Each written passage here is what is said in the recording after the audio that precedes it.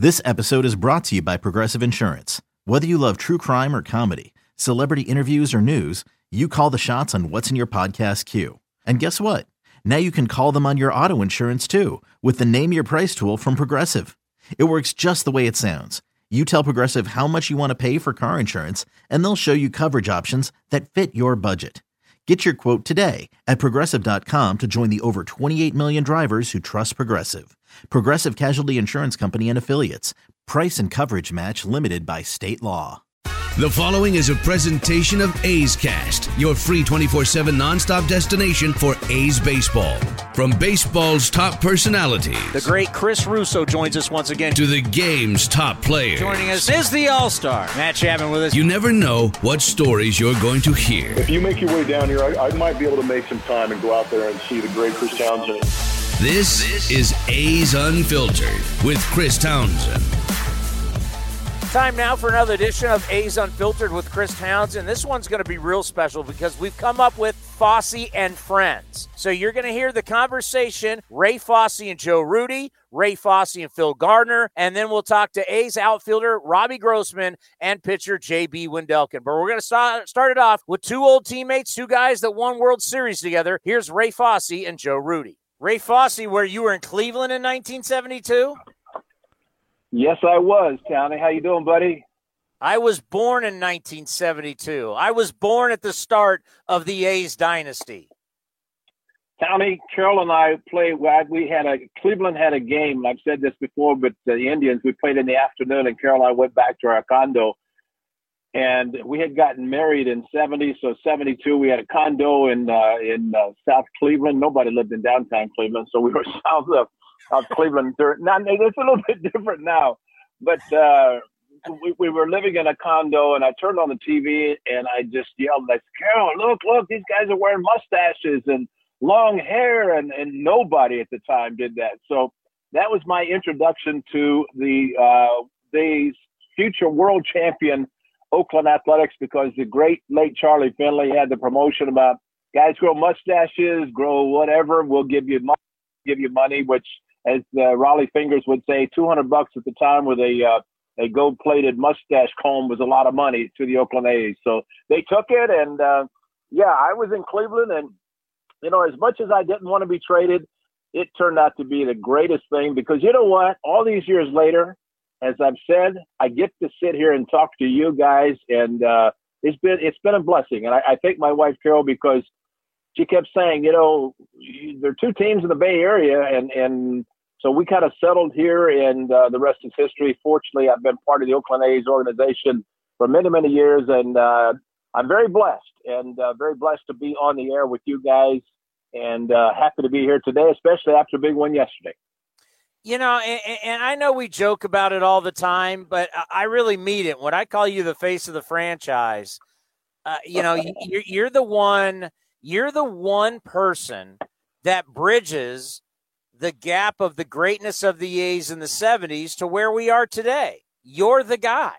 And well, I appreciate and I got to tell you, Ray, and stop being humble, because guys that I know that are my age and a little bit older who I hang out with, like, their whole life they've known you. You're the one constant of A's baseball in their entire life. And I've brought a couple of them down on the field, and I've had you go over and meet them, and you know how they react when they meet you. Yeah. Well, I will say it's kind of interesting, and I don't think about it. I just enjoy what I do. I love baseball, always have. But I was someplace the other day, and of course, with the mask, you never know what a person's doing behind the mask, And I think Matt Pearl, after the A's clinched the Western Division, he had a picture of himself, and he said, "I'm smiling under this mask." Well, you don't know, and so I asked the gentleman about something. He goes, "Hey, Ray, how you doing?" I went, "Huh?" And I was kind of shocked. He said, "I recognize the voice." So again, it's something I don't think about, but.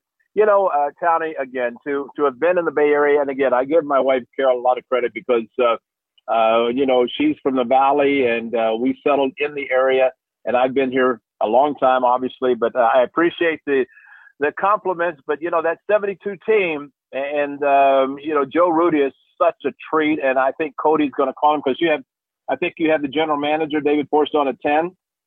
Correct. So we're going to call Joe right now. Yeah, call Joe because, he's such a great, great person. And, he and his wife Sharon down in Florida now, they were up in Baker, Oregon, and to the Las Vegas area, and then on to Florida where he's settled right now. So this is Joe. There you go. Joe, how you doing? It's Chris Townsend with the Oakland A's and your old teammate, Ray Fosse. Oh, my God. Is he still alive? Hey, listen, you're already up, my friend, and you've had several cups of coffee because you're back on the East Coast. And how's Sharon doing? She's doing great. She's getting better every day.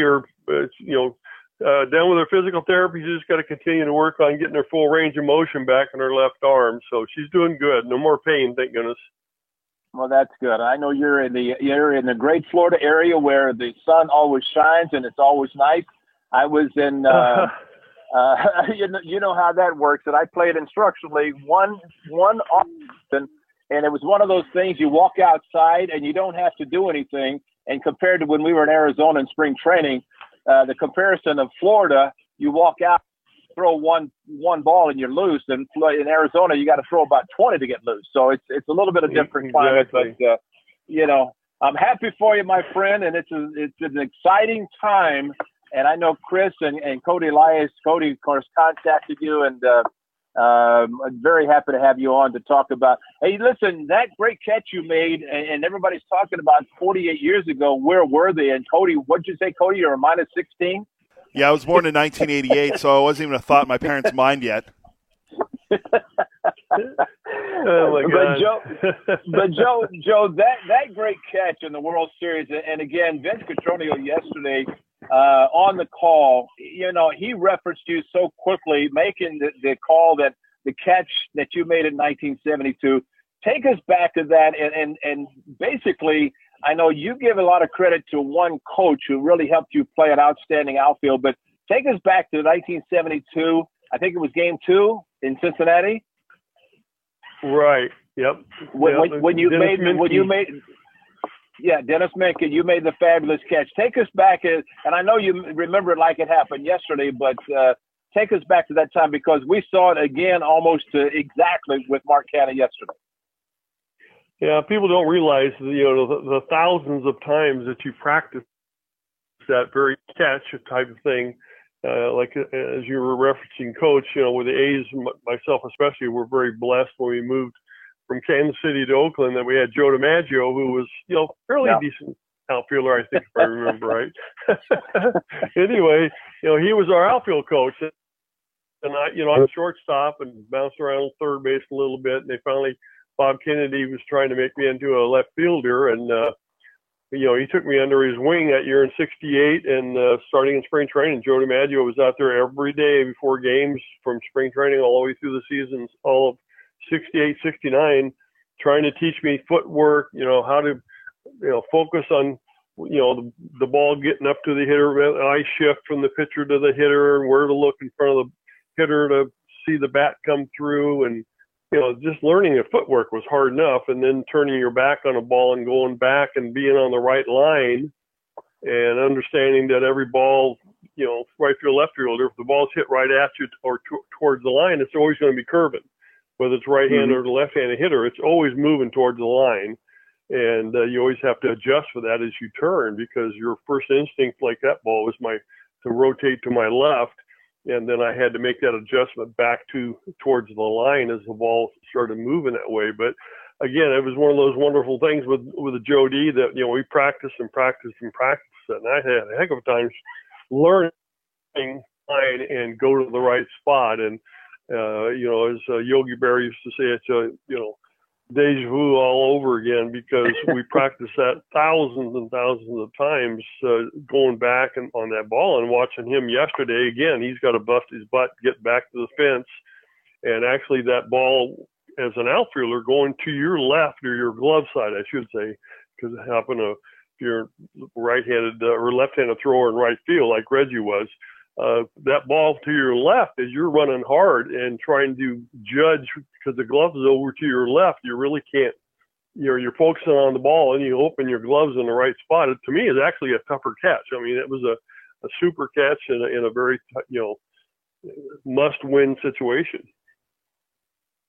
That's amazing that you worked on it that much. And Chris, jump in here anytime. I know I've got several things to talk to Joe about, but are you Chris, kidding how would me? You guys just go. Chris, I have to ask you though, Chris Townsend, how would you like to have the great Joe DiMaggio teaching you to play the outfield? I got to tell you, every single time I go into Voos's office and I see the picture of Joe DiMaggio, and because for me growing up, Joe D was a Yankee. He's one of the biggest celebrities in America at the time, and Marilyn Monroe, and reading about him and seeing all that. Joe, just to think that you got Joe DiMaggio as your coach. I mean, it's incredible to think of the greatness that you had around you that you were able to learn from. It really is. He was so in awe going to spring training, and Joe D, and like you said, the aura around him and everything else. But he was a great guy. He was just another player. I mean, once he got around the players, he was just one of the guys. He was a jokester and liked to screw around, and he was great. He got very, I guess you call him distant when he got around writers or people he didn't know. He was very cautious and guarded in that area. But with the players, he was just one of the guys. He'd go out there and yell at you and call you stupid and, where are you going? And, I mean, it was just so much fun to work with him all the time. And, people don't realize back then, ball players didn't make a lot of money. We had, I remember 67, we had Gabby Hartnett, who was a Hall of Fame catcher, as one of our coaches. Luke Appling, wow. Hall of Fame catcher or shortstop from the White Sox, yes, was one of our coaches. Haywood Sullivan. There was a lot of great coaches back then that stayed in the game. And as you said, learning from Joe D, I mean, who else to teach all that stuff? Just a great guy. Joe, one of the things in watching the replay from your catch, when you caught the ball, you put it in your right hand and you raised it. Was there a concern that maybe you didn't think that they thought you caught the ball? Well, I mean, I don't even know if it's a reaction, but why did you take the ball out and put it in your right hand and put it up and then throw it back in and almost doubled off? I think it was Tony Perez at first base, but what was behind that? Well, I think as I went back to catch the ball, is one of the things Joe D taught me was, when you're going up against the hard wall, we didn't have padding back in those days. Yeah. And as you go up to catch a ball, especially backhanded like that, or either way, especially backhanded, as you catch the ball and you bang into the wall, it's real easy for the wall to knock the ball out of your glove. So as you catch the ball, you rotate your hand. And so you hit the wall with the front of your glove, not the web backing of it. And so as I caught the ball coming down, I'm afraid that they're thinking that I caught the ball on a rebound off the wall. And so that's one of the reasons I held the second to show him I had the ball, and then threw it in, made a good throw to Campy and a good throw to first, and just missed doubling him off first. But that was my first thought. And of course, Sparky Anderson came out and argued because of the bang, the crash. You could hear me banging into the wall. He came out and argued that I had trapped the ball off the wall, but thank goodness, in the World Series you have 6 umpires, and we had the umpire down the left field line, so he saw how because he even put his hand up and showed him we rotated his left hand like I did after I caught the ball, and that was my first thing. My first influence went through my brain was, I hope they don't think I trapped the ball. That's a great point. How was it playing the outfield with no padding compared to today when you see everything's padded. It's almost, I don't know if a player would play in the outfield without the padding, but how difficult was it for you as an outfielder to know that you needed to make a play like that? And you obviously, you knew the warning track, you had 3 steps and to the wall, and you knew you were going to bang into it. How much of a concern was it for you as an outfielder, knowing that there is no padding and you are going to hit the wall hard and it could affect you?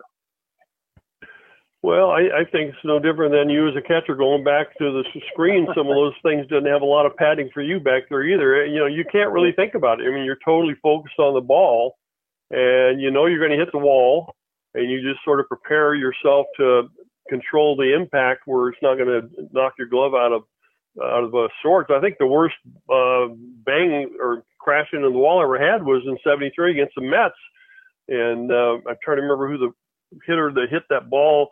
They had plexiglass in front of the. That's right. They had the walls, but in front of the bullpens, straight away left behind me was all plexiglass. So there was no way you could see it out of the corner of your eye. And I think it was Cleon Jones hit a rocket back there. I went back and caught the ball and didn't know I was right there at the wall because I had run quite a while. I hit that wall, and I don't know if you remember, it spun me around in a circle. It knocked me down because I didn't know the wall was there. And so that was the other thing. Your peripheral vision sort of helps you out to prepare that you're going to hit the wall. And it was accepted. We never thought about, well, it doesn't have padding, or it does, but I'm sure glad they do. Well, just a quick point of reference. I know when Yoenis Cespedes came from Cuba and played here, and he kind of shied away. And finally, Ariel Prieto was his interpreter, and he told everybody they had concrete walls in Cuba. There was no such thing as padding. So there was a reason that he would shy away. But the one thing, Joe, today for the Athletics and the White Sox, it's winner take all. And Cody Elias, of course, brought up the fact that '73 was the last time. Correct me if I'm wrong. Is that what you said, Cody, the last time there was a winner take all for the Athletics in Game 7 of the World Series in '73? That's correct. Game 7 of the 73 World Series was the last winner-take-all win for the Oakland A's. Okay, I want to go back with Joe because, Joe, you were there with the A's in '72. You had a winner-take-all against the Tigers Game 5. At the time, the League Championship Series, unlike now, is 7. It was 5 during that period of time. You had that against the Tigers, and unfortunately, your good friend Reggie Jackson injured his hamstring, couldn't play in the World Series. But then also Game 7 against the Reds is a winner-take-all as well, and you guys won. How much did that help? Because I came over in '73, and thankfully I did because I got a chance to get 2 rings with you guys. But how much did what happened in '72 with the League Championship Series and the World Series help you going forward in '73 to experience the same thing? Well, I think, we played that way all year. It was a big difference of today's how the game's played. We had Dick Williams, who was an extreme stickler for small ball. You just didn't make mental errors with him. And, when you got thrown the wrong base, man on second base with nobody out, you got to get that guy to third.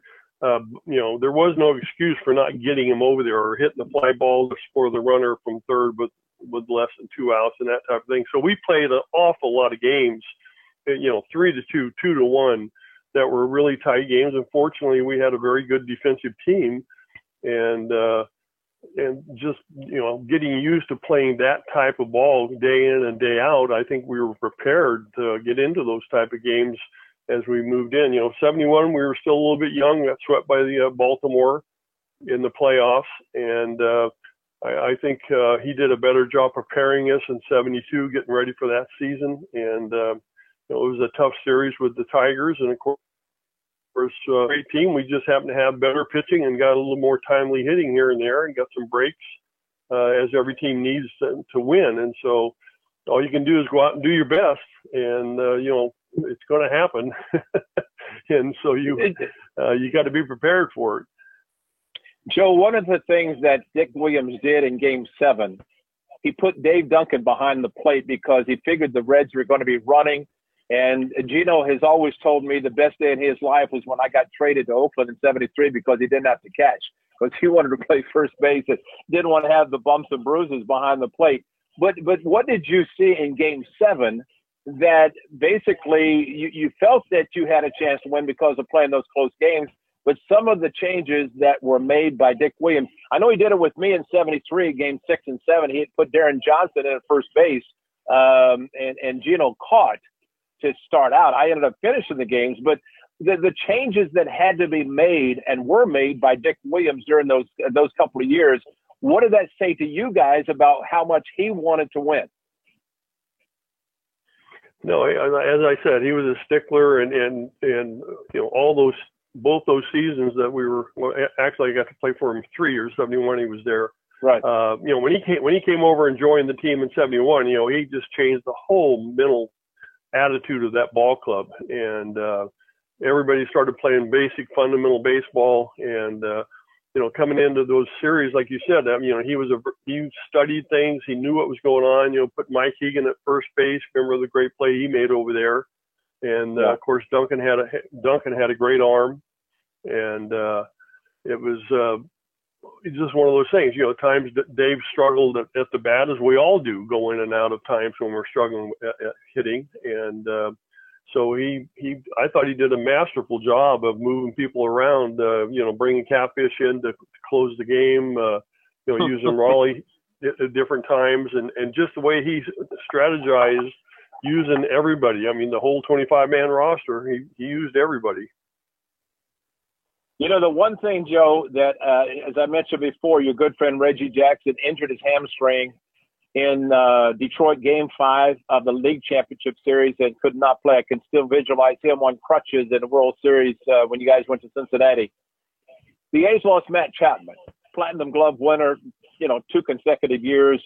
How did you guys go into the World Series knowing that you did not have your big bat in the lineup, but knowing that you still had a good team to win, but missing that link, as the A's obviously are missing Matt Chapman? How did you guys handle the World Series knowing that Reggie was not going to be there? Well, it was a big shock. Fortunately, Reggie, through his play, actually scored the winning run to help us, clinch winning the playoffs against the Tigers. That's how he got hurt, was scoring that winning run. And, it was a tough play. Bill Freehan was a big guy who was their catcher, and he was blocking the plate, and Reggie did a great job to even score. But going forward, I think especially in '72, we were so happy as a team to be in the World Series. We didn't really have time to even think about we're going about against the Big Red Machine, and fortunately, they probably had a much better overall hitting team than we did, but we had the pitching and the defense. Yeah. We had a great defensive team, and we had great pitching, great relief pitching.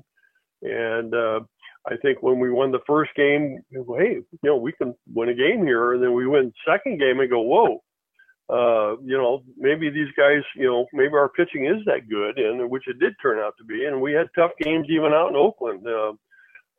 Those games were tough out there. They took 2 out of 3 from us. And then coming back, we had to fly all night, got in there I think about dawn in '72 because we had the rain out. Yeah. And so we didn't have a day off. So we had to fly after the game Friday all night, get into Cincinnati, catch a couple hours sleep, and go to the ballpark. And I think everybody was sort of groggy. I'm trying to remember, but it seems like almost all the games were like 3-2 except that Saturday game.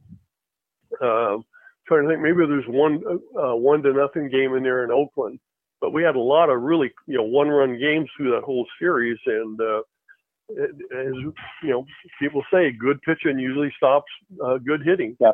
And that's what happened for us. And I know today is going to be a tough game in Oakland, and it's a battle. You used to say you go home after every game, you got a severe headache just from concentrating so much, because every pitch, whether you're on defense or offense, you can't afford to take a pitch off. You got to be locked in on especially on defense. You just can't afford to give up an extra run here or there. And pretty much that's what Dick Williams taught us to do, all year long. So by the time we got into those playoffs, we were prepared mentally to play. Joe, before I let you go, and appreciate your time, because I wanted to ask you, because of the COVID-19 this year, the one thing that is missing, and obviously times have changed because of the analytics and a lot of things that go on. But in 1972, you guys were playing the Reds, and you had not seen them. How important, and explain the scouting report that you guys got. I saw what happened in '73 against the Dodgers when I was part of that. But how important was the scout? And I'd try, you know his name. I can't remember his name. But talk about the importance of the scout telling you all the details about the Cincinnati Reds that helped you guys beat them in the first of 3 consecutive World Series. Oh, it was phenomenal. I mean, like you said, we hadn't really faced them that much. And, I'm sure they still have the same thing today. We used to have what we call forward scouts that would be going to the team that you're going to play next and watching the pitchers, watching the hitters. How's this guy handling whatever pitches as a hitter, and where to play him, where is he trying to hit the ball, what pitchers are going to throw what pitches in that situation. And I know when we got to Cincinnati, and Dick Williams and the coaches obviously met, and I'm sorry, I cannot remember. I almost want to say Clyde Klutz, but I don't think that was him. The guy was it Lloyd Christer? Is it Lloyd? Oh, yeah. Is it Lloyd Christer? I don't remember the name now, but he did a phenomenal job. I mean, he gave a book literally to Dick Williams. If you watch the replays of the World Series, Dick was constantly pulling stuff out of his pocket. He had like a book of information on every player, where we should play defensively, where should we be playing on a defensive load, and then going out, look at the number of times he went to the mound. And I think they finally came out with a rule about you could only go so many times without taking the pitcher out. Was that because of Dick Williams in 72? But, it was critical. I really don't think we'd have won that World Series without that scouting report, because it was so detailed for everybody. I mean, he had stuff for us in the outfield, the infield, the pitchers, and what pitches the guys were hitting. I mean, to me, it was one of the best scouting reports I've ever seen. And you did it all from memory. You didn't have something in your back pocket that you referenced? Not really. We not anymore. Back then we had to really memorize guys. And, one of the blessings that we had was, especially after Billy North came over, was, as you remember, the guys like, Tony Oliva, Rod Carew, George Brett. I mean, the guys that are really good hitters, they're going to hit the ball. And we used to stack the defense a little bit like they do now in the infield. But, back then we just, say Carew or Brett, they're going to hit the ball where it's pitched. So let's throw them hard fastballs away. I'd play really shallow.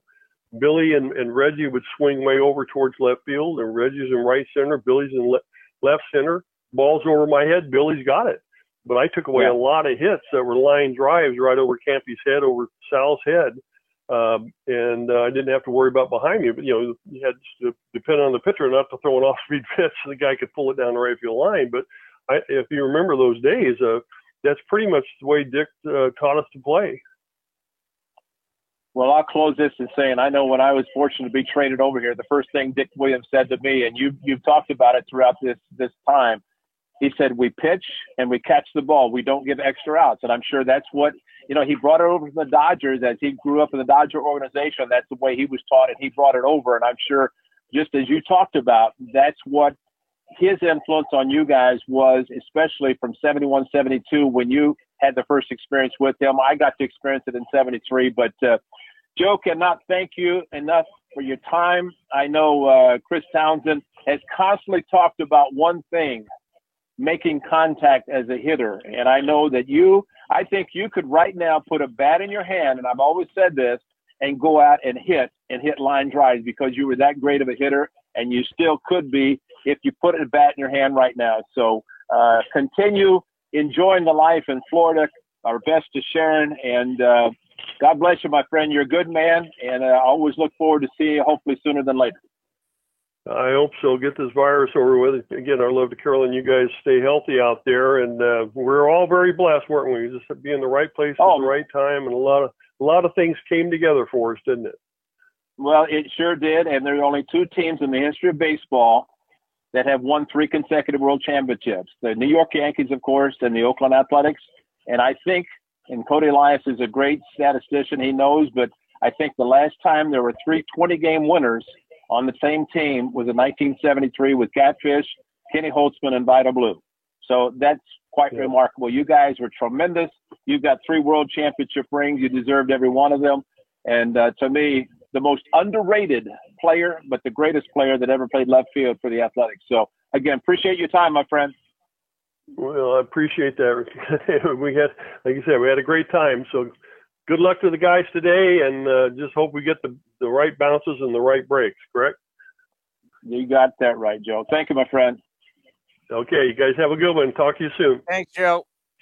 Thank you. You're welcome. He's a great guy, Chris. I'm telling you, that's gold right there. That's absolutely – I could do this every day. Well, listen, that Joe Rudi, to me, seriously, he was so laid back. I mean, I don't want to say laid back. He was a confident player. He looked like, and I don't want to degrade him because he was such a great player. And when I say laid back, it's like he didn't care. That's not true. But he played the game so well. And I think he said it best. When you have Joe DiMaggio as your outfield coach, that says, and I mean, you remember the pictures of the coaching staff and the manager in the early 70s wearing white hats? They wore white hats, and I can still see Joe DiMaggio in his white baseball cap, coaching, and that picture you said of Steve Vucinich and the great Joe DiMaggio. But Joe Rudi, you know, he was clutch. The late Charlie Lau, if you notice his style of hitting, very similar to that of George Brett, hitting from the left side. Well, both of those guys were disciples of the great late Charlie Lau in the hitting, the type of hitting that Charlie Lau taught. And listen, Joe Rudi, when I never forget whenever he hit the home run in '74 World Series against Mike Marshall, I pulled it up and Kurt Gowdy was saying, Joe Rudi, you know, and there's a drive in left field. He hits a home run, and Mike Marshall did not throw one pitch. He threw the first pitch during that delay because of the smoke bomb. He threw the first pitch fastball, and Joe Rudi, with that extreme close stance, I can still see it, hit a home run down the left field line, gone. And that was it. Matter of fact, it was just Joe was just a tremendous player, but an even better person.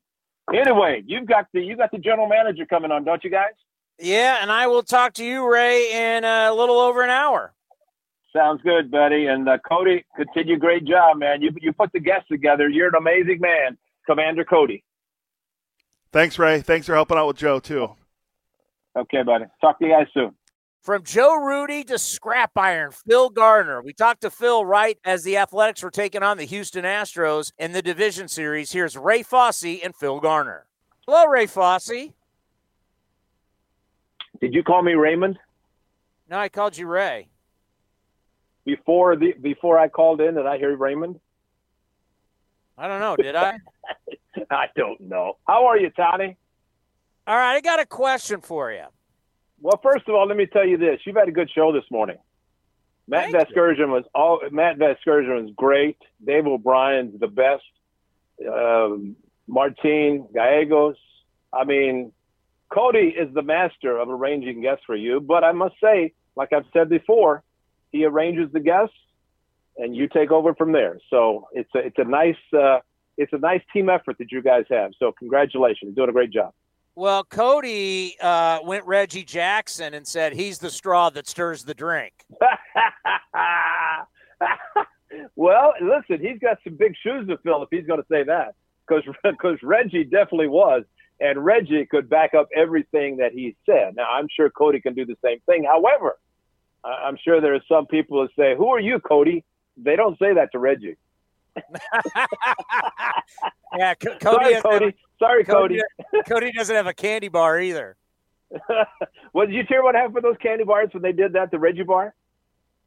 They had to hold up play to get all the candy bars off the field. Oh, yeah. They passed them out before the game, and they ended up on the field. And they said, "Wait a minute!" And they had to postpone or at least take time to remove all the Reggie bars from the field. But it was a great bar. It was a mixture between caramel and nuts and a round patty type, and it was good. I enjoyed it. Your question. I'm sorry to interrupt you. Go ahead. Phil Garner played in 9 games for the A's in '73, played in 30 games in '74, but yet it doesn't list him as a world champion for those 2 years. Why is that? Because he was not on the roster. I remember asking him about that one time, and they decided against putting him on the roster. So I don't know the particulars about it, but I know that it was said and has been said that he won a couple world championships or a world championship. But he took over when Dick Green, because he played a lot in '75 and he stayed here and then ended up going to the Pirates from Oakland. And Chuck Tanner managed him here in Oakland.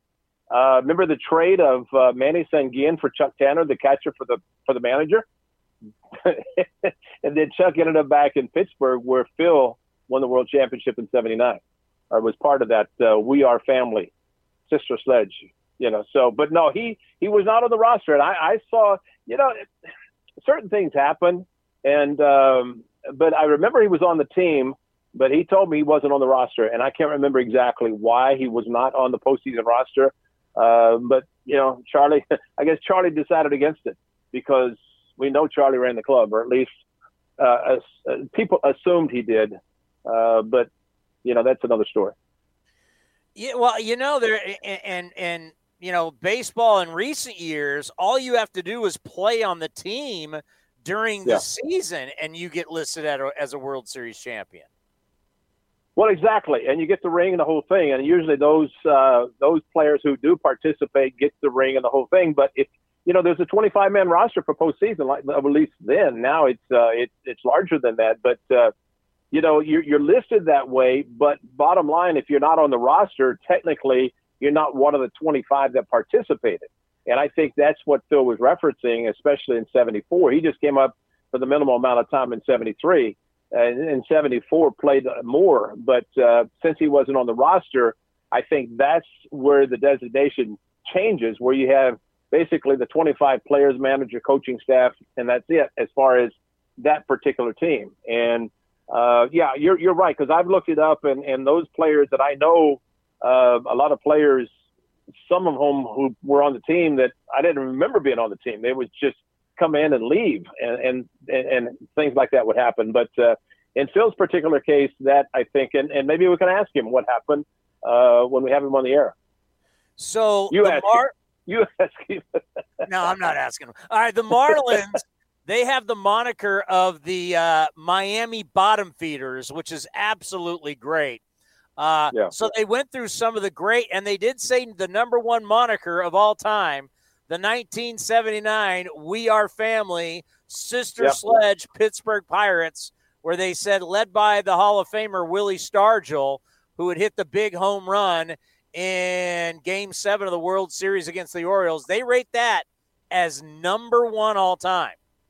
And I'm not surprised. I was getting ready, actually went to Venezuela that winter in 1979, and I think moving some furniture in our house, and then jumped on a plane and went down to Venezuela to play winter baseball right after they won the World Championship in '79. But I'll never forget that. And you talk about a family. They were a family. And you think of Willie Stargell, Big Pops, and Dave Parker, Garner, of course, on that. And just so many great players played on that team. And I think it was Steve Blass. Didn't he pitch a complete game in Game 7? I think he said he had a complete game victory in Game 7 against the Orioles. Cody can look that up because I remember interviewing him, and I think he said he had a complete game victory against the Orioles in that. But no, it was great, and they would play that song just like the A's play Celebration, and something like that it's always going to be around. You're not going to change something like that. Calling Houston. We're calling Phil. Speaking. Phil, how you doing? It's Chris Townsend and Ray Fosse. I'm good. You guys all right? Hey, Scrap Iron, how you doing, buddy? I'm all right. You're surviving all this nonsense? Well, you know what? The one thing I look forward to when the club goes to Houston is seeing you in the manager's office and visiting with you. Now, my first question to you right off the top, you're a great Astros manager. You're great friends with Bob Melvin. Who are you pulling for in this series? Well, I'm hoping Bob manages well. I got to pull for the Astros. I got to do that, but I'm looking for Bob. So maybe it'll end in a tie. I don't know how it's going to work. But I listen. That was a loaded question. You have to do that, but I do have to ask you. Tell us about your friendship with the skipper, Bob Melvin, how far it goes back and how it all started. And obviously it's continued whenever the A's are in Houston, and I'm sure other places you see him. But how did that start? Well, yes, we go back playing days when both played San Francisco, and I got traded to San Francisco my last year. So that's when I got to know Bob beyond just saying hello, across the field on occasions. And actually, we played with Dusty Baker my last year too. So Bob, Dusty very well, and Bob and I became close friends. So there's kind of a connection between all three of us in that regard. But and then I got even closer to Bob when brought him in to help out with some scouting in Milwaukee after I'd been with scouting. And actually, Sal Bando suggested that. I didn't know Bob was looking to do that at the time. And I said, when I heard oh, yeah, that sounds like a great idea. And then, of course, Bob was he did a great job scouting, and then we wanted to bring him onto the field, in which Sal was very agreeable to that. So that's how it all came about, where Bob was my kind of like my right-hand guy for 5 years, and then he went on to manage and left me to go manage, and he's done very well since then, obviously. Well, you mentioned Sal, of course, the captain size general manager with the Brewers at that time. You were with him in Oakland before the free agency, and Charlie basically said, I'm not giving long-term contracts. But what was it like for you to be a part of the Oakland A's team, and especially guys like Sal Bando and Gene Tennis, Joe Rudy, Reggie, and all those guys that you jumped in and were a great part of those teams? Well, I don't know that I would say I was a great part of them. I came in after, basically those guys were doing a lot of winning before I ever got there. So I was privileged to come in, and Ray Fosse's being quiet over there because, they picked on me a lot. But they didn't pick on me nearly as bad as they picked on Herbie Washington. But that's right. the razzing that you took in those days as number one as a rookie or number two as an outsider, if you were perceived that, was pretty tough. But it was all good natured. It was all in good fun. And you had to. If you didn't have a sense of humor, you need to figure out where to get one pretty quickly, or otherwise they were going to have you crying. They were the best at what they used to call riding you in those days. They were the best. So it was enjoyable times. I never felt like I was not part of the group. I mean, I always felt like, even though they had successful World Series before I got there, I always felt like I was a part of the group. So even though they beat up on me pretty hard at times, I still felt part of the group. Well, for people to understand, nowadays they have at least 2, maybe 3, 4 buses. Back then it was one bus. We were all on the same bus, and that's where the righty came up. But the one thing about Herb Washington, I think of his baseball card, and he's got a bat in his hand. And there was a reunion. I said, Herbie, why did you have a bat in your hand? He never hit one time. I mean, he was a sprinter, a hurdler, but no, you're right. He took the ribbing, and oh, by the way, he's had a very successful post-baseball career.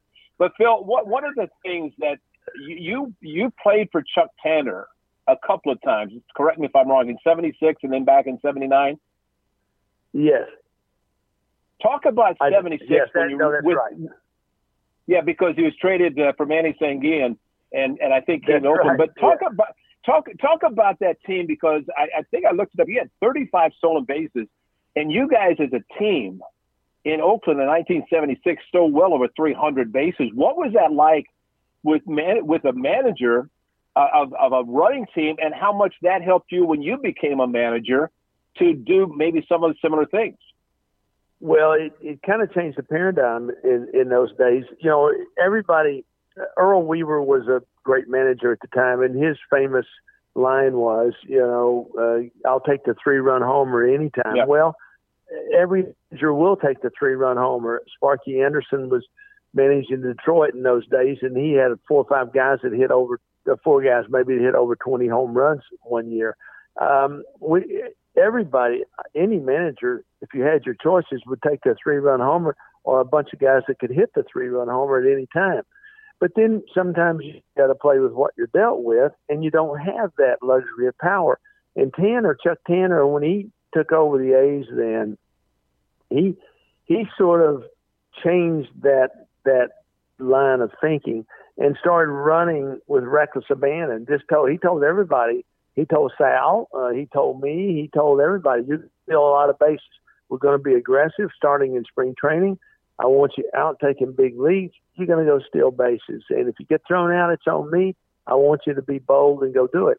And we Matt Alexander made the team that year, and he was a minor league player that had great speed, but wasn't going to be considered really a major league player. But Chuck brought him on, and he ended up stealing a lot of bases that year and kind of fit into the game plan, which Chuck's game plan was, we're going to take it to everybody else. We may not have the power some teams have, but we're going to put pressure on you every chance we can. We're going to make your defense uncomfortable. And and part of the question you asked, how did that affect me? Well, when I got the managerial job in Milwaukee, we had zero power, and so we had to steal bases. And at one point in time, I stole with a 5-run lead, which was very much against the rules of the book in baseball. Against Sparky Anderson. It prompted one of their coaches to come out and say that in Detroit, that our running game bordered on the ridiculous. To which we replied, "Look, Detroit is in scoring position when they get on first, when they walk to the plate. We in Milwaukee, we had to go second and third to get in scoring position. So we didn't have a lot of power. So we had to play our game, and they had to play their game. And so it affected me a great deal. I learned from Chuck to be bold. Go ahead and challenge the status quo, if you will. Sparky, God bless him, was the dean of the managers at the time, and he was horribly offended that I stole with a 5-run lead. And I had to tell him the next day, I say, "Look, Sparky, God bless you. I would never want to embarrass you, but I'm not going to go home after this over knowing that you can have 2 at-bats and tie me up, and I can't score as like you can. So I got to do what I got to do to be comfortable." And so it worked out, but Chuck influenced me that way in that particular year when he came in with the Oakland A's, and we became the running team. Instead of the swinging A's, they were called prior to that, we were called the running A's after that. Well, the thing is, you have a third base coach who gives a sign, and you also have base runners who have the green light to go and run whenever they feel they can get a jump. What did you guys do, especially in that 76 season, to steal that many bases? And like you said, everybody was running. Was it green light? Was it the stolen base? How was the sign given? Well, Chuck was very astute. And number one, in what you find out, if you're going to steal bases, you have to be bold. You can't be afraid of getting thrown out. If you're too tentative, you're never going to get the jump that you need to jump to steal, particularly at the major league level. So Chuck took that little part of the equation away when he said, "Look, it's on me. I want you to get a jump. Just be aggressive, get a jump. If you get thrown out, if you get picked off, it's on me. It's okay." And he did. He took that load all year long. If we got thrown out, and the old adage was, "Don't steal third base," because you're in scoring position at second base. But we stole third base a lot. And Chuck, if you got thrown out, Chuck said, "It's on me." Now we'll on it if you get thrown out every time, maybe we need to consider that. But the first part of the equation is feeling like you're going to steal the base. You cannot have any second thoughts in your mind. So Chuck took that away. The other part about it is you've got to be able to pick your spots and when you're comfortable. So Chuck let that happen, giving us, I think, just about everybody a green light. And then he'd put a stop sign on if he didn't want you to run. So, that was out there too. But by giving you a green light, it wasn't like you had to go on that particular pitch. You could get yourself comfortable when you got comfortable take off. So it allowed the player to kind of get into the game. So as a player, you kind of generally know when a pitcher's going to throw an off-speed pitch or a breaking ball. You kind of, if you don't know, you get the feeling. And most guys that are going to steal bases would rather steal when a guy's going to throw a breaking ball or something off speed. So it allowed players to think for themselves, and I think most players are better when they do that. So that too. So it all played out very well, and we ended up getting the playoff season. Yeah. The great Phil Garner is joining us, that great voice, Scrap Iron, the nickname down in Houston. And Phil, one of the things about you, I think, is special, that you had a chance to play on a world championship team. This month of October, there's no doubt, month of October is the most special month in all of baseball. And you had a chance to play for a team that won a world championship, and you managed the team in a World Series, the Houston Astros in 2005. Tell us what it's like to be a player and the pressures you go through as a player and the pressures you go through as a manager, because like I said, you had an opportunity to do both.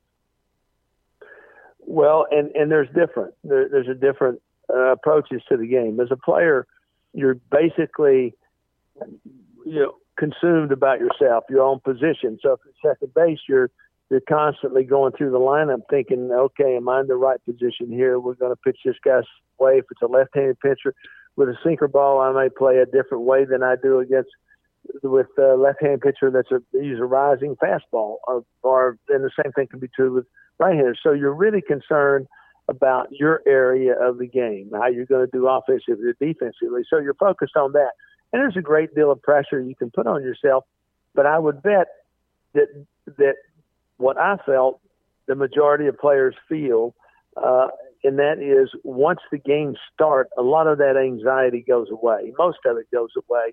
Players have been performing their whole life, a lot of them in tough situations. And so when you get into those, most players really enjoy playing in those situations. And so what I found is, boy, if you walk out on the field and you realize 80 million people are watching you, and if you mess up, it's really going to be a mistake that everybody's going to remember. And but on the flip side is if you learn to channel all of that energy, which is created by the anxiety, then you realize you're actually a little bit stronger. You throw the ball a little harder, you swing the bat a little faster, and you run a little quicker than you could on a normal day. And it's just a fact that when you start every one of these little series, whether it's the championship series or whether it's the wild card series or even the World Series, every one of them from the first playoff series on up as it ratchets up just a little bit. And so as a player, you're so keyed up that you don't get fatigued. I mean, I laugh at some of these people talking about guys being tired. That's such baloney. You're running on. Oh yeah, and if a guy's tired, if he tells me he's tired when you get to the World Series, I'm gonna tell you, look, son, you're in the wrong line of work. You need to go someplace. If you can't get up for the World Series, there's something wrong with you. So, yeah, you when you go home when the series is over, you crash for 3 or 4 days because you are tired. But if your adrenaline's running the way it should be, you're not physically tired. You're and emotionally you're into these games. And I would say that as a player, it is great fun once you learn how to channel the anxieties and use it for your benefit. And I'd learned to do that, and I thought it was great fun in those situations. Now, as a manager, those anxieties are a little bit different. Yeah. Phil, along that line, Phil, I want to ask you because, unfortunately, this A's cast is going to end, but I want to ask you about the 79, the We Are Family. That group of guys that you had, that, man, it was just a tremendous team. What was that like playing on that team and hearing Sister Sledge and We Are Family, being a family, winning the way you guys did? Well, and I'll tip my hat to Chuck Tanner for that, too. It was a wild and crazy bunch, very much like the Oakland A's in their heyday. And Chuck Tanner knew how to handle them. He never came down with a hard hand, heavy hand. He used kid gloves. He generally let these players become men, treated them as men, and said, "Go play," and let them play for the most part. Very few times did Chuck ever get angry, and when he did get angry and show that, every player knew that we deserved the chewing out got or the discipline that Chuck needed to put out there. So, But we had great players who had great leadership. So Chuck didn't have to do that much. He kind of just sort of guided along with a soft touch. But when you have Willie Stargell and Dave Parker, Willie Stargell was everybody's favorite captain, and Dave Parker was everybody's MVP, for a few years there. That was one of the best ball players in baseball. So everybody ended up behind those guys. We had a good pitching staff anchored by John Candelaria and on the front end, and Kent Ticovia on the back end. We had a solid defense that could catch the ball. And Tim Foley at shortstop, who was fearless. He just dared you to cut him up at second base. None of that bothered him. So we had all the ingredients, and Chuck Tanner kind of mixed them up and threw them out there and let us play. So, and the results turned out to be pretty doggone good.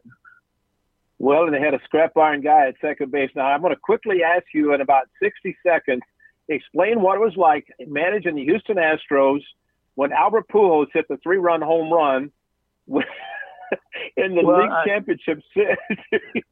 You can ask me a lot of questions. It won't take 60 seconds to answer that. It took the air out of our balloon, that's for sure. But I got to tell you the better part of the story. So the next day we got to go to St. Louis to conclude the series. We couldn't finish it at home. We had to go there. Right. We get on the airplane the next day, and most of the time when you get these 27 and 28-year-old kids on the airplane at 11 o'clock in the morning, there's a lot of racket going on. People are playing backgammon, cards, playing funny games, poking each other. There's a lot of racket. Well, we get on that plane that morning. It was dead silent. We're flying to St. Louis. Wow. And I'm up there on my front thinking, okay, boys, I got to give a Newt Rockne speech here. What am I going to do? And all of a sudden, there's a voice comes over the microphone and said, ladies and gentlemen, this is your captain speaking. And we're going to be flying at 30,000 feet to St. Louis today. And, oh, by the way, if you'll take a look at the left side of the plane, that object you see over there is the Pujols hit last night. And the whole plane went nuts. And it turned out to be Brad Ausmus that got on the microphone and did that. And when that happened, I kind of knew that it was St. Louis was going to be in for a tough night. And we ended up winning. And so I'm going to tip my hat to Brad Ausmus. I think he won to broke the ice and was the real reason for that inspiration. Well, Phil, I can only say thank you for spending time with us because, like I said, you were a great second baseman, scrap iron, and we enjoyed teasing you a little bit, but you handled it quite well and go on and have the career you had as a player and as a manager. And like I said, I miss seeing you down in Houston, but you take care of yourself. And I knew the first question, you're going to root for the Astros because you're there. And not surprised to hear that. The best to you, Carol, and we'll hopefully see you soon. Okay, good deal, guys. Stay safe. Thank you, Phil. Appreciate it. How good's that? Donnie, you still there? Yeah, good, isn't it? Yeah, I'm still here. Hey, but you know what? I like before we started that when you said, and hopefully Phil hung up, but you said when we had Hawk and Joe and now Phil, the club is 2-0 in those two previous, and you guys said 3-0. So let's hope you're correct.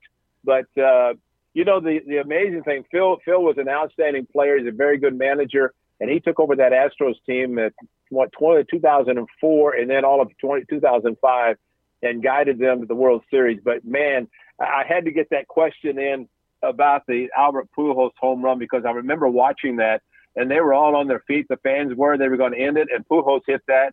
And that entire Minute Maid Park or whatever it was called at the time, Enron or whatever, it went deadly, deadly silent when he hit that ball. I mean, if anybody's been at Minute Maid Park, they have the train up on the top.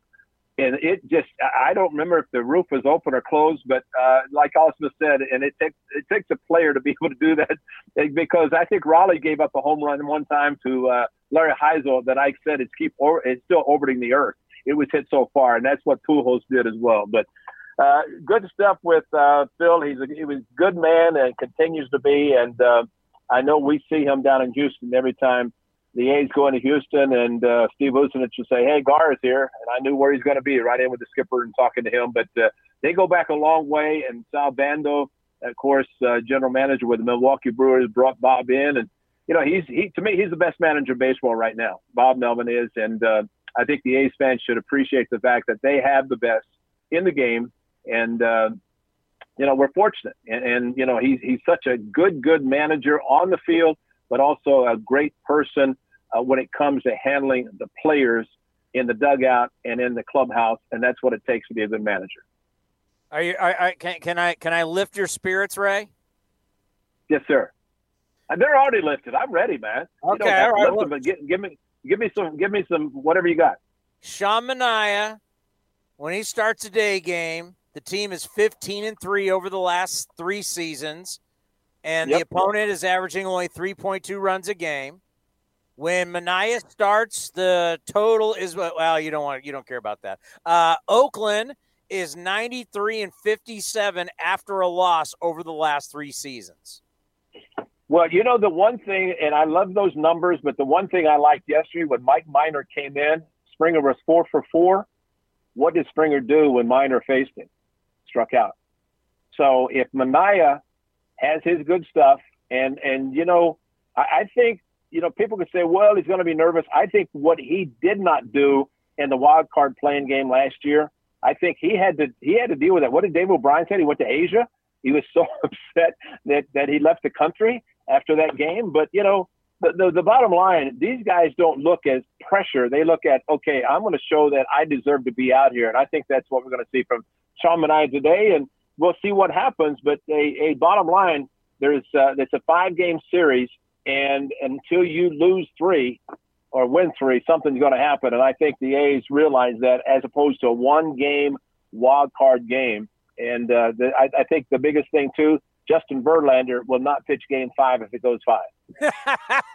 That is fact. All right, Ray, I'll talk to you in A's Total Access. All right, my friend. Good to talk to you. Thank you, buddy. Oh, those are just classics.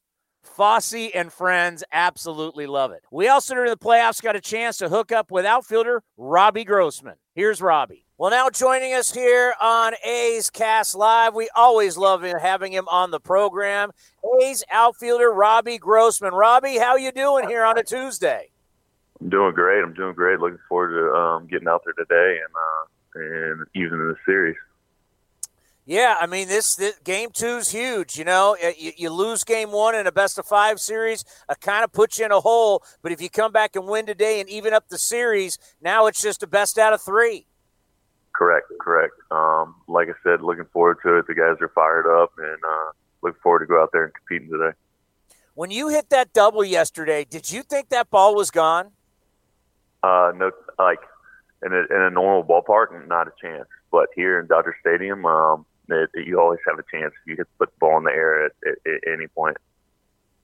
That's the thing about Dodger Stadium. Years ago, and maybe just because they always had good pitching and they had a bunch of Cy Young Awards, Cy Young Award winners, they always talked about how Dodger Stadium, it's a pitcher's ballpark. But, what we have seen in the series before where you played the Dodgers and, of course, in the game yesterday, it doesn't seem like a pitcher's ballpark anymore. It seems more like a hitter's park. What are you feeling and seeing there in Chavez Ravine? I've always heard that it's a tough place to hit, man. Over the years, I've come here a couple times, and I've never seen that be the case. It's a great place to hit, great playing surface. Obviously, a historical ballpark, but always looking forward to playing here. What's it like for you? There just seems to be certain ballparks that when a hitter walks into it, you feel comfortable, you see the ball well, you have a lot of confidence, versus like you go to another ballpark, you feel like, I don't feel so hot here. Like, how does that work out? I think more so just batting practice. You take batting practice in places, and especially coming from the Coliseum where you have to hit it twice in most nights to get it out. But you come here and you hit a ball off the end and it goes out and you're like, oh, wow, that's different. I can't wait to get into the game. It's just the margin of error. It's just you hit the ball hard, it's got a chance. Yeah, it looked like yesterday, and, you tell me being in the outfield, it looked like if you hit the ball in the air yesterday, it didn't matter if you're an A or you're an Astro. It had a chance to go out. 100%, and that's been the case every time I've been here. And you look back in our series when we played the Dodgers 3 weeks ago, whatnot. It was the same thing, and it's definitely a reason why all these guys try to hit the ball in the air over here, because you have a chance every time you hit the ball hard for extra base hits. What is the mentality going into a Game 2, just like you guys did against the White Sox, that you're doing today after you lose Game 1? Hey, today's a new day. We get a chance to even the series. It was a very good game yesterday. Yes, it didn't go our way, but hey, look, today's a new day. We still ultimately have 4 more games to play, and we'll come out with a win today. You know what I love about it? You guys are such on a day-to-day deal to where, I deal with the fans, and the fans either think it's the greatest thing in the world you've won a game, or it's like Panic City if you lose a game. How is it for players? You guys don't ride that roller coaster. That can't be easy not to ride that. Well, look, when you do this for a living, you can't ride that roller coaster or you'll just be a mess. Bottom line, like, you have to come in every day as a new day, or you're going to ride that roller coaster and it's going to be a absolute disaster for you. So I think it's just it comes with playing the game. It comes with experience in the game. And it's going to benefit you going forward. Just coming every day is a new day. It's so key for a starting pitcher to pump the strike zone and keep the rhythm of the game going. And because once a guy starts slowing up and you start walking batters, it's just disaster city. For you as a defensive player, how important is it that starting pitcher gets into a rhythm and really keeps you guys on your toes? Just the pace of the game, putting pressure on their offense. And we got guys that do that every time they go out, and just keeps the defense in it, and keeps the guys alive, and keeps the guys in the game, and more so just puts pressure on the other team. When you face a guy that is coming right after you, and you're going to get a strike, it makes it tough to hit. It's the hardest thing in the world to do is hit a baseball around bat. But when you got a guy really challenging you, and it's coming after you, it's going to be in the strike zone, it makes it really tough. When Chris Davis goes yard, man, the dugout absolutely lights up. And he went yard in Game 2 against the White Sox. He went yard yesterday. We know the struggles that he has had. We all love Chris. Just how important is he to your lineup? And when he starts hitting, it starts energizing everybody. 100%.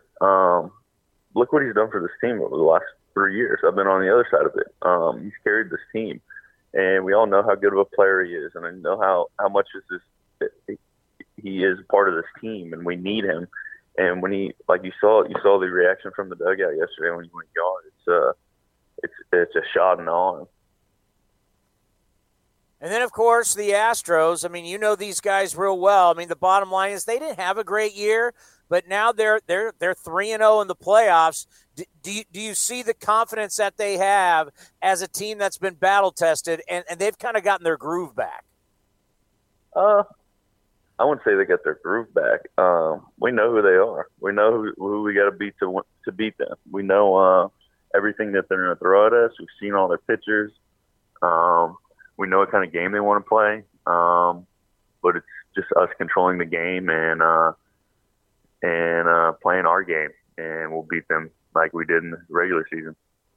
We talked to Bob Melvin 2 days ago, and he talked about finally you guys are in a full bubble, and said it's actually really nice that Major League Baseball has done a really good job. There's a lot of comfort, and there's places for you guys to, watch sports, whether it's football or baseball, and work out and train and get treatment. What's life like inside this new bubble?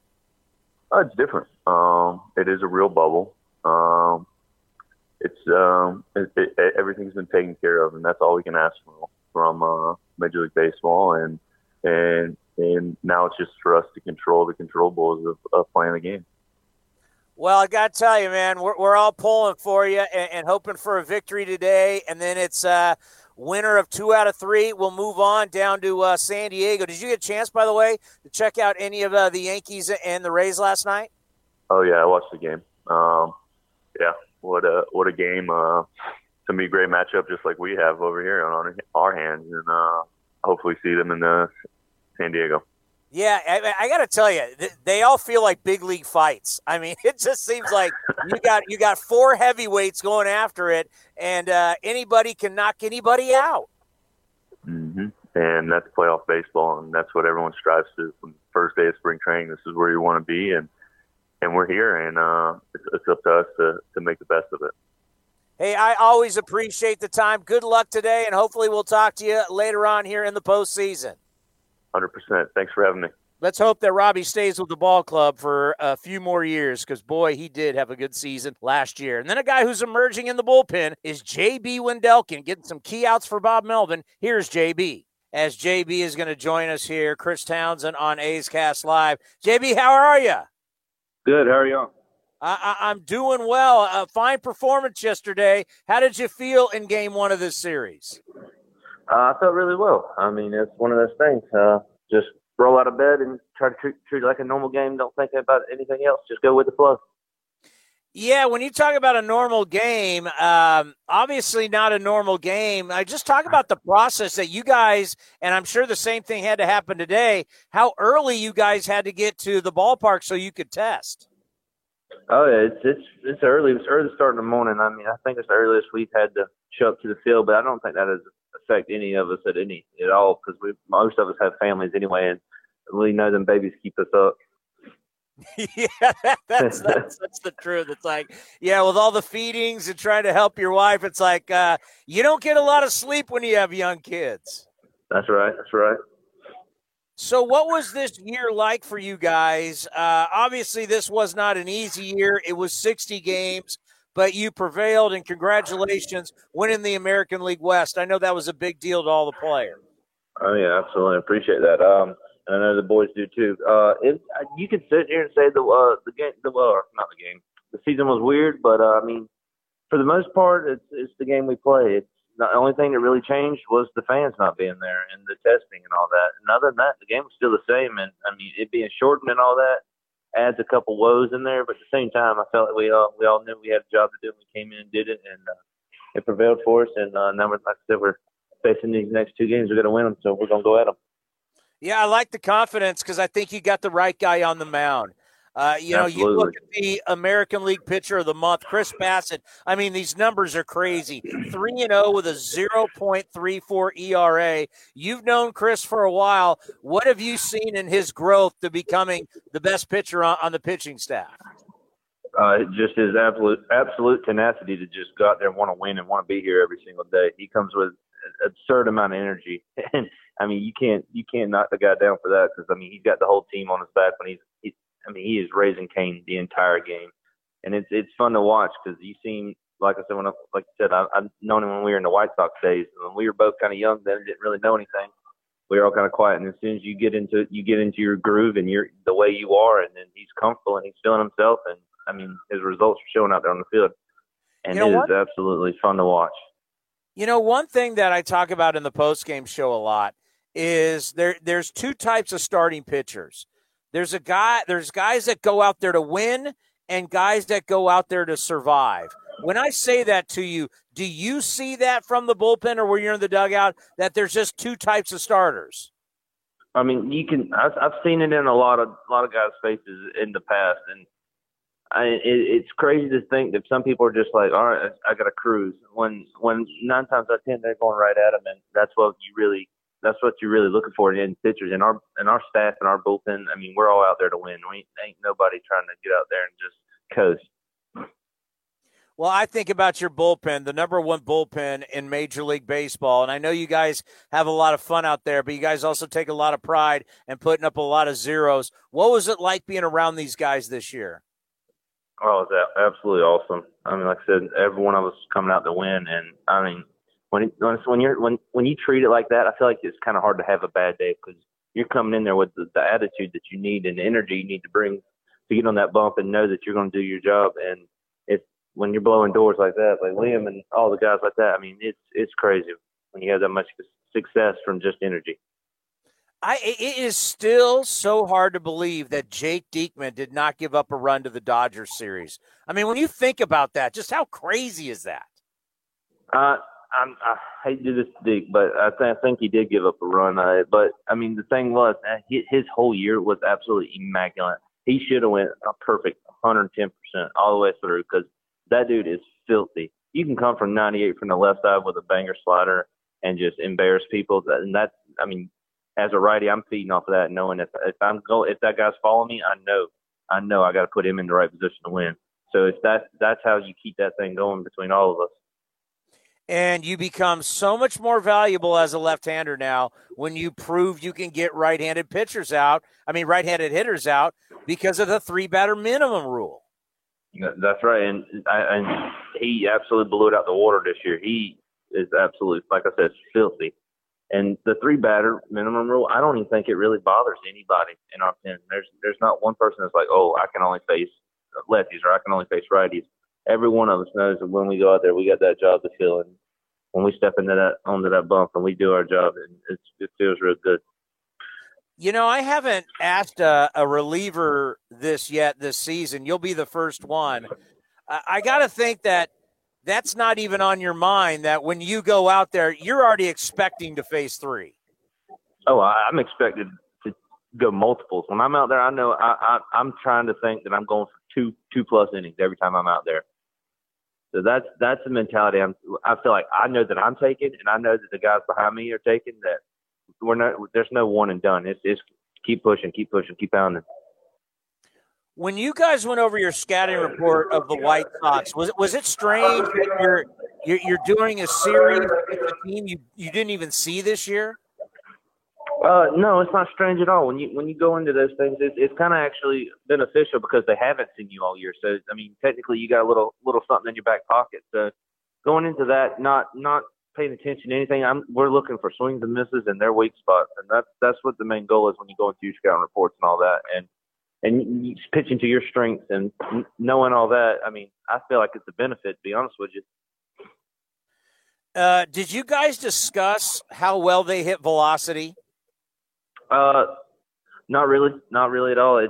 Obviously it's a known fact, but it's whatever. But we're going to still pitch to our strength. And if it plays into their strengths, then you got to critique it a little bit, but then it's mostly location, not necessarily just the heater.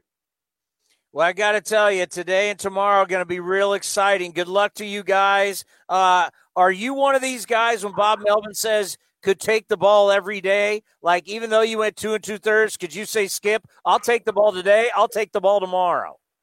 Absolutely. Every one of us in that pen will do the same thing. Absolutely love it. JB, thanks for the time. We always appreciate it. Good luck today, and we'll talk to you later on in the playoffs. I appreciate it. Well, this one was a lot of fun. Ray Fosse with Joe Rudy, Ray Fosse with Phil Gardner, Robbie Grossman, and JB Wendelken. Now back to A's Cast, powered by iHeartRadio. This has been a presentation of the Oakland Athletics.